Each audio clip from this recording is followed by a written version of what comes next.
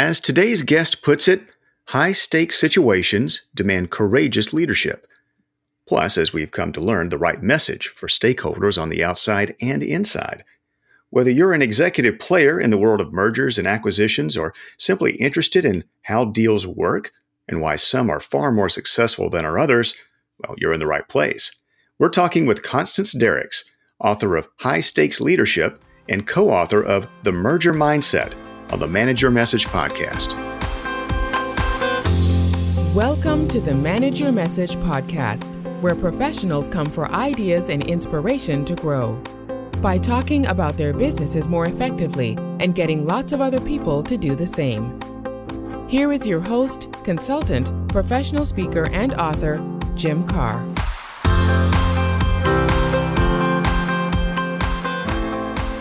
Come on in and welcome to the Manage Your Message podcast. I'm Jim Karrh.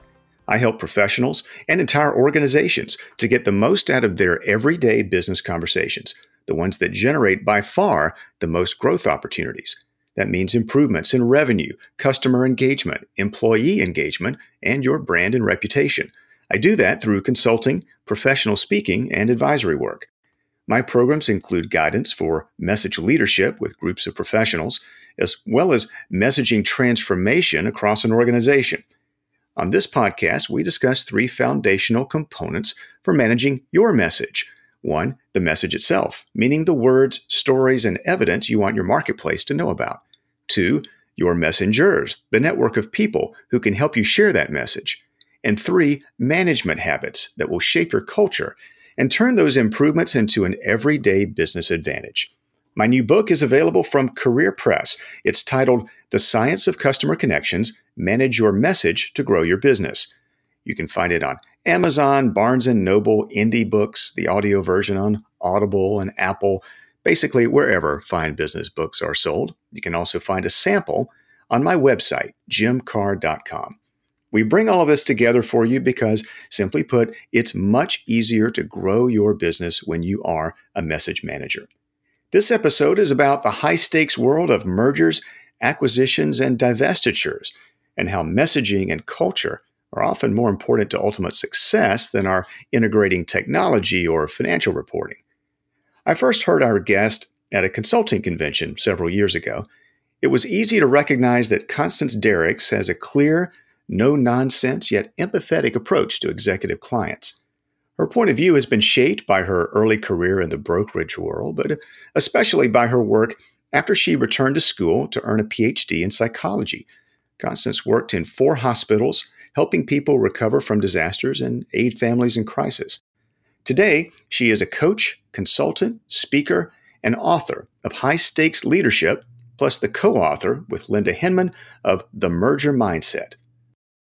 Constance, it is a delight to welcome you into the Manage Your Message podcast because, in large part, not only your expertise and your study, but your experience in the momentum and the strategy and the implementation of mergers and acquisitions. So here's the provocative, obvious question. The evidence is, over a couple of generations, Constance, that most mergers and acquisitions fail to meet expectations, or at least the hopes that are stated at the outset. So why do executives, why do financiers, boards of directors, leaders continue to look to M&A as a means for growth and thinking that they can beat the odds? Well, 2 reasons. One is that the idea that you can acquire another company and acquire technology, customers, a unique supply chain, if there is such a thing, and do it rapidly is very appealing. And most people listening to this know that organic growth is hard. It takes investment. It doesn't bear fruit quickly. And there's this notion that, we'll buy it. And, the famous line you hear a lot is 1 + 1 will equal 3 or 5 or 18 or whatever it happens to be. The other reason people do it is because it's deceptively simple when you're looking at it from afar. It's also deceptively simple because the people doing deals, well, they are generally smart, experienced, successful, they've got backers, they have people, investment bankers or other investors egging them on. And I use that word egging for a reason. They tend to oversimplify things. They tend to get overly optimistic, and not because they're not bright, but because they're human beings. And that's what human beings do. They tend to be overconfident more often than not. You have this unique perspective. A lot of the work that you do is at the very high level when deals are being considered, when they're being done, maybe when things aren't going quite the way that they should. Exactly. Let's follow up. Exactly. They say, oh, maybe we do need some help. We need an expert perspective after all. You use this term egging on. Maybe you could talk a little bit more about what are the forces that kind of generate this snowball momentum around the transaction itself, the parties who are involved, and how easy it is to get caught up in that. Yeah, that's a really good angle, Jim, that you just took on this topic. And it's not discussed enough. And I think part of the reason is that, if you're a good leader, you don't really want to blame other people for your decision. But there's a whole audience and there are interested parties that will encourage. Sometimes activist investors who end up with board seats can really pressure a company to go one way or the other. Sometimes it's a large investment group that maybe owns majority stake in a company that's looking for an exit. And they want this deal done. And I actually worked on one. The company shall remain nameless, and you'll see why in a moment. But it was owned by a private group of investors. They'd extracted a lot of wealth, and that's their right to do. They're the owners. But they kind of pressured a deal to happen, and the deal did happen. The CEO is a very good CEO and a very good guy. I still know him. And he did the best he could, but it failed, and they ended up in bankruptcy. They called me. They called me after it was on fire. The cow was out of the barn. The cow was out of the barn. Yeah, absolutely. But then you have, let's say you've got a public company, but you've got investment bankers that you have relationships with, of course. And sometimes they can actually exert pressure. And if you think about how they're generally compensated, there's a reason why.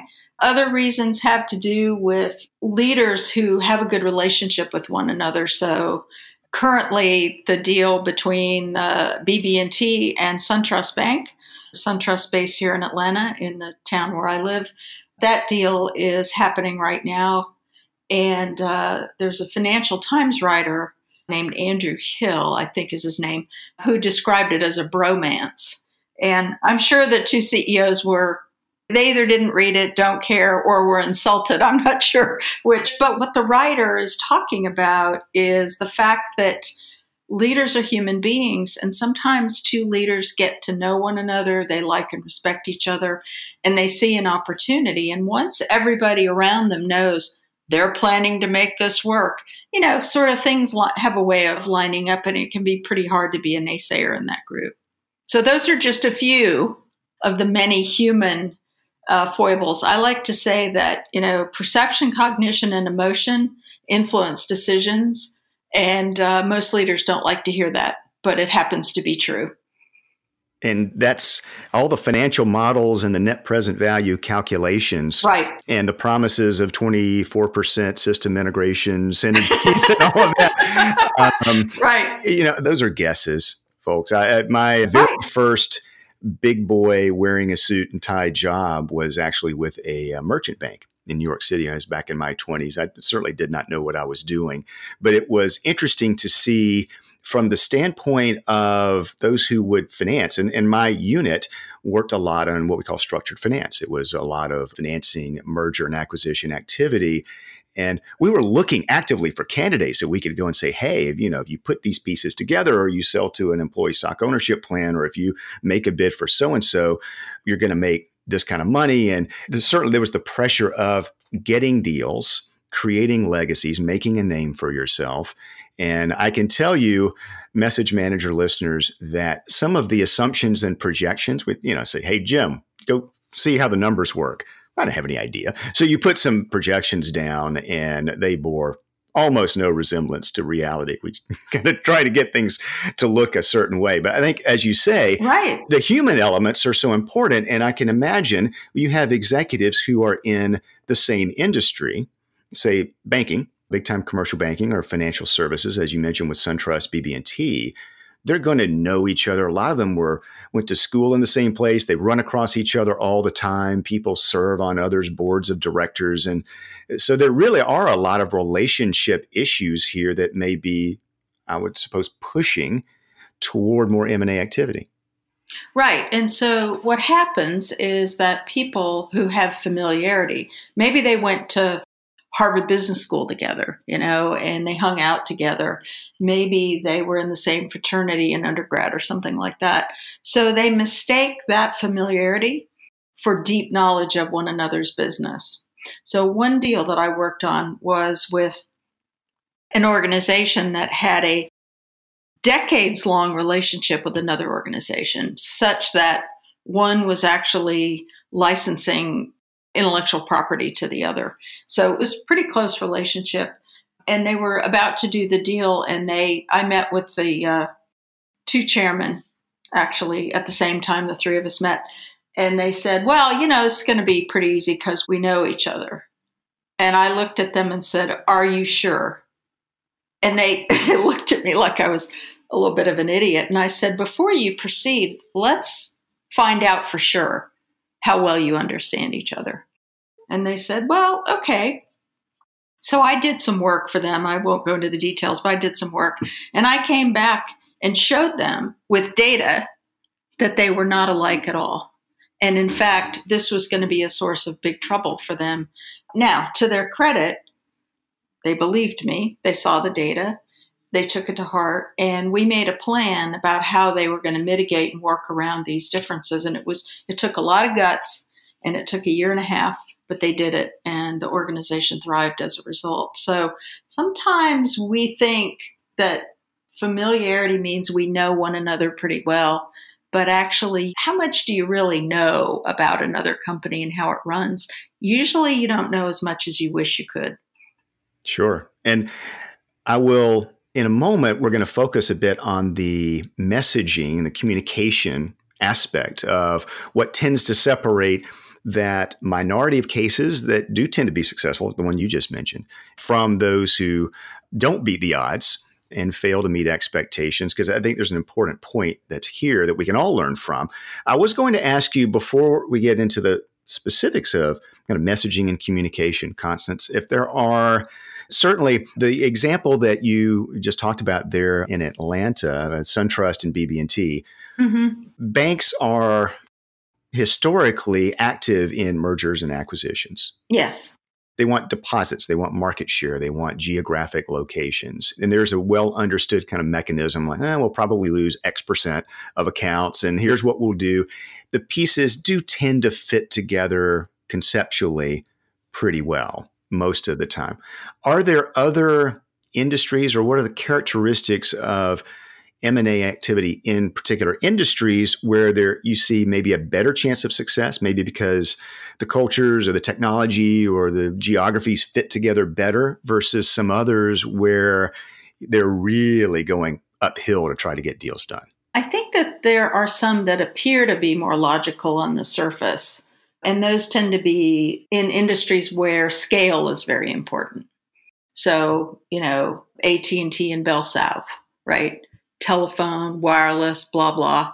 Well, I was a customer of one of those when they got broken apart, and then, now they're pretty much back together. But I was a customer during one of those, and it was a complete and unmitigated nightmare as a customer. So you would think, you're going to get advantages of scale, you're going to have more customers, but it was chaos, because what they did was what a lot of organizations do. They come together, they hire a big consulting firm, and they start welding pipes together, and they look at deals they look at integration technically. Got to get the accounting systems on the same platform. We have to be able to print consolidated financials. Pretty reasonable thing. However, if everybody's got their head down and they're internally focused, then the customers sort of get lost. I think that it's not really the industry per se that drives it. It's more what's the rationale. But in general, cultures are what can really sink a deal. And you could be in the exact same industry. And I know I used to be with a global consulting firm, and we were in conversation with other firms about joining or us acquiring them. And it was always the culture fit that made us stop short. That was probably good. The best deals, the ones that work the best, are where you've got a good rationale, a good deal thesis, you've got good data, and you've got a leader who says, in order to make this deal work, we need to operate this way. So technical operation, sales, marketing, all of that, but who also says, we're not going to choose one or the other culture. We're going to create a new culture to drive the strategy of the newly formed company, and then goes after that. And I've seen the first deal I ever worked on was Reckitt Benckiser in Europe. And that's exactly what the CEO did. His name's Bart Becht, and the share price doubled 2 years post deal. Mm-hmm. And I was a newbie. I was a green pea M&A consultant, but I had the sense to recognize I was in the presence of a good leader, and I watched what he did. And I helped him, of course. I was there to help him, but I think I got more out of it than he did. Well, I'm pretty sure I did because he is very experienced and was a very successful leader. You mentioned having one good, clear, motivated leader. Isn't that a problem sometimes, though, especially if you get mergers of bigger organizations? And it seems like there oftentimes, even the phrase that will come out sometimes is, it's generally a merger of equals, which seems to me to be an impossibility. But even so, even when you have one acquiring the other, there's, we're going to acquire you, but you get 2 board seats, and it looks kind of like a committee more so than a leadership team. How do you get around that part? That's right. Well, I can't. As a consultant, I can't. If people are put in seats as consolation prizes or, we can't get rid of Jim. He's been here so long. This isn't about, and I'm sorry I use that name. That's fine. Jim, you get the home version of being acquired. That's right. That's right. Exactly. Let's say George over here, we can't get rid of George. He's been here a long time. This is not about George. It's the wrong criteria. The criteria is not, I don't have the heart or the stomach to give somebody a package and wish them well, so I'm going to find a slot for them. And that happens. And it doesn't happen again. It's not because people are dumb. It's because they're human and people have relationships. And it's sometimes hard to let go. It's often easier to let go of people that have been there shorter than longer. And it's not just because somebody made a rule, last in, first out. It's for emotional reasons. And I see this a lot. But if you have good criteria that's rational and you've got a good process with some independent people helping you choose, and I mean people who know how, not amateurs who think they understand people like an expert, then you can do very well. But there will be pain. There always is, right, with major change and disruption. Let's focus a bit here for our last part of the conversation, Constance, about messaging, especially messaging from the various leadership management groups involved in this. And it is messy and squishy and all of that. I will refer Message Manager listeners from one of Constance's books, the one she wrote with Linda Hinman called The Merger Mindset. And I have a nice kind of clear conceptual model about 3 elements that go into where value is actually created and not eroded through the M&A process. And you talk about clear objectives and discernment. And then the third piece, which is, I think, where a lot of the good versus not good messaging comes in, is what you call undiluted pragmatism. And I'm going to pull just a couple of lines here from the book and let you talk about that a bit from your experience. You say, making deals work takes what we call undiluted pragmatism. We define this as the ability to simplify as much as possible, but not to the point where meaning is lost. And you say leaders evidence powerful pragmatism when they distill important messages into memorable, cogent, and repeatable messages. I could not agree more. But in the momentum behind a deal, in the trying to get things done, I'm just going to guess, Constance, that where this works well, that the undiluted pragmatism, the knowing what the messages are going to be to all stakeholders inside and outside, right, that goes well when that isn't just decided upon when the deal's announced.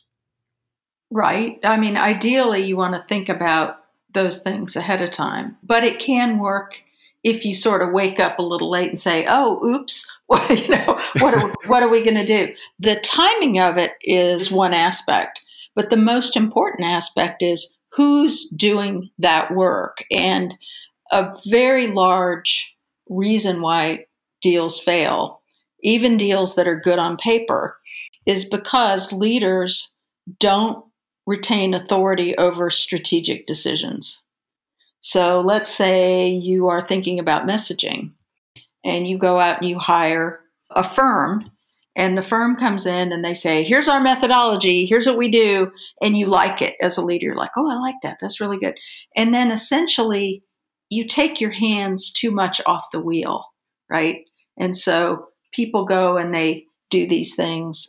The human resources people get involved, right? Because it's all about the people. And pretty soon you've got muck. So you need experts in communication to help you, but the meaning and the essence of what you're trying to say has to come from the leaders. So I'll give you another example of a situation where I was involved. Was a company in the automobile financing business. So they do floor plans for dealers, right? So a car dealer has a lot of cars on their lot and they don't own all those cars outright, because who could do that? Doesn't make any sense. Ties up capital. So one company here in Atlanta bought a financing company, and they were creating this new thing. And 3 of the top leaders and I got in a room, and we basically agreed that we weren't leaving the room until we identified, as simply as we could, Occam's razor, make things as simple as you can, but not simpler, or maybe Einstein said that. We're not leaving until we have the core of that message. And I didn't come up with it. They came up with it. Dealer financing simplified. Boom. Bam. And that drove all kinds of decisions from that point forward. And it's called Next Gear Capital. They came up with the name too, oh, by the way. It's very clever. The business has done well. It's privately owned, so I'm not at liberty to give a lot of details, but it was the leaders taking responsibility for big strategic decisions. Now, once they came up with the simplified statement, a lot of things happened that other people did. But you see the distinction. Rather than abdicating or basically outsourcing something that important, they really kept their hands on the wheel, and it worked out quite well. I really like that example, Constance, and a couple things just at first hearing of that I noticed. So when you said it was dealer financing simplified, that winds up being a promise and a bit of a North Star. So it's both, it's a promise to the customers of this combined entity, this new thing, but it also is an internal promise and an internal standard so that we must deliver on something that actually is simpler. The result of putting all these things together can't be more bureaucracy. We can't be slower, more expensive, harder to figure out, less focused on the customer. In fact, this is what we have to return to time and again. And you can imagine that as implementation or customer experience decisions are made down the road by middle managers or people in different units, then they always can come back to that and say, are we actually doing this in a simpler way for our customers? Right. No, you're absolutely right. You can't be in a company. And by the way, when I heard you say back to me what I said, I realized I made a mistake. It's inventory financing simplified, not dealer. Okay. So I need to correct myself on that. And that goes to prove that I'm not the one that came up with it, right? I was the catalyst that said to the leaders, these very talented leaders, you have to do this. Now, you may not, it may get wordsmithed afterwards, but you have to give people the central meaning. Well, it stuck. But you're right. If you work in that company and you're a complicator or a bureaucrat, sorry. No. Or if it's too wrapped up in a vision, or we are redefining a world-class right. inventory financing experience for the next millennium, something along those lines, which it becomes unmeaningful. Right. Again, whether it be however it was, like inventory management simplified, that winds up being, I think, the characteristic of a message that is both coherent on the outside, but also, again, serves as a meaningful goal on the inside. Right. And it tells people who work in a company like that pragmatism reigns supreme. Right. Mm-hmm. Our objective is to improve the condition of people in the automotive business. That's what we do. And we want to make their lives as simple as we can and support them as much as we can. Not sort of unlike the technology that we're using right now to record this, where, the software was a little fussy. It didn't want me to use Safari, and I'm an Apple person, like you want me to use Chrome? What? Are you? Okay. I mean, I have it, but I had to break my own habit and do, a little finagling. We'll pull back the curtain just a little bit here, listeners, on how all this magic works. One of the things, and you're in the world of major organizational change and advising on M&A work. We've also spoken here on the podcast to an expert on how big organizations sell new products when that actually happens well, and most of the time it does not.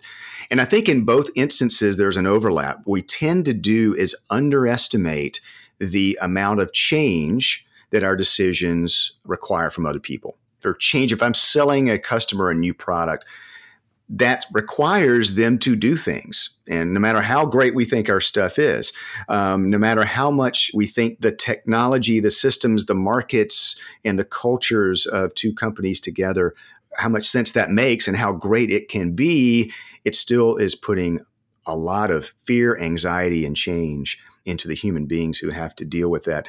The example that Constance just shared is we have used a particular app for all of this. And about, 10 minutes before we actually started recording, because it requires someone to have a certain browser. And it would think that's not a big deal. Everybody can get it. But sometimes the technology isn't perfect in talking to each other. Right. So it was temporarily uncooperative, but so thinking through what you found is particularly on the messaging part of all this, Constance, using that as an example, the good deals, and I say the deals that meet expectations and where you have a good, healthy, bigger organization going forward.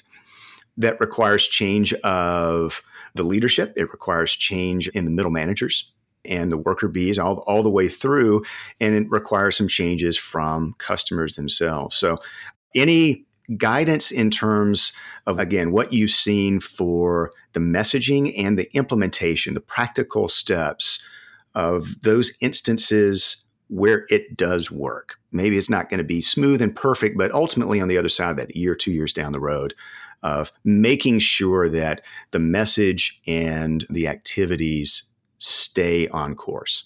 Right. So a lot of times when deals are in between that, letter of intent and due diligence, going through that process before the deal is sealed, there's a lot of uncertainty, and people are not afraid of change as much as they are afraid of not knowing. Like, uncertainty is anxiety provoking. Just imagine you're waiting for the results of your MRI. Right? Like, good point. That waiting period is not fun. It can produce a lot of anxiety. So a mistake that people make, and I hear this over and over, and I'll grab a leader and whisper it to them in their office. Do not tell people that nothing's going to change. Don't tell them that. Things are going to change, but right now you don't know what, and you don't know when, and you don't know who. So just say things are going to change. But remind them, and this is why that core message that you and I were talking about a minute ago is so important. You have to have a memorable, powerful, believable message like inventory financing simplified. And you say, as a company, this is what we're going to be pursuing. and we want every good person that we can get to help us get there. And that's a very conceptual message, but that's really all you've got at a certain point. Once you know what your process is going to be for making decisions, you can share that. Once processes begin, you can share that. I have seen deals where very little changed, very few people were changed out, and the changes were more cultural. And sometimes when you try to change a culture, you realize there are people that don't fit and you have to make changes. But it's not necessarily the case that you have to have wholesale change.